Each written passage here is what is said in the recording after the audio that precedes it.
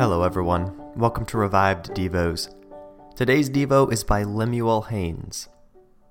The soul is of vast importance, or why else pay so much attention to it, to even have a guard that inspects it?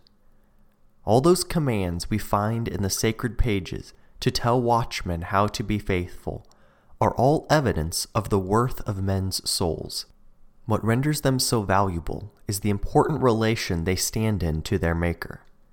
The perfections of the deity are more illustrated in the redemption of fallen men than they would have been the salvation of apostate angels.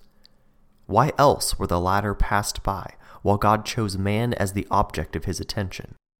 God has from eternity appointed a proper number for the display of his mercy and justice, and we need to prepare them for their master's use, so that the soul in this view is of infinite importance. Watchmen over the souls of men implies that they are prone to neglect them, or to be inattentive to their souls. When one is set to inspect or watch over another, it supposes some kind of incapacity that he is under to take care of himself. The Scripture represents mankind by nature as fools, madmen, and being in a state of darkness. Men in general are very shrewd with respect to temporary affairs and display much natural wit and ingenuity.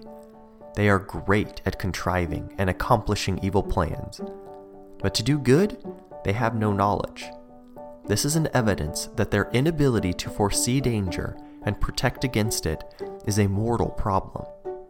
If there was a way in mankind by themselves to secure the eternal interest of their souls in the way God has prescribed, watchmen then would in a great measure be useless.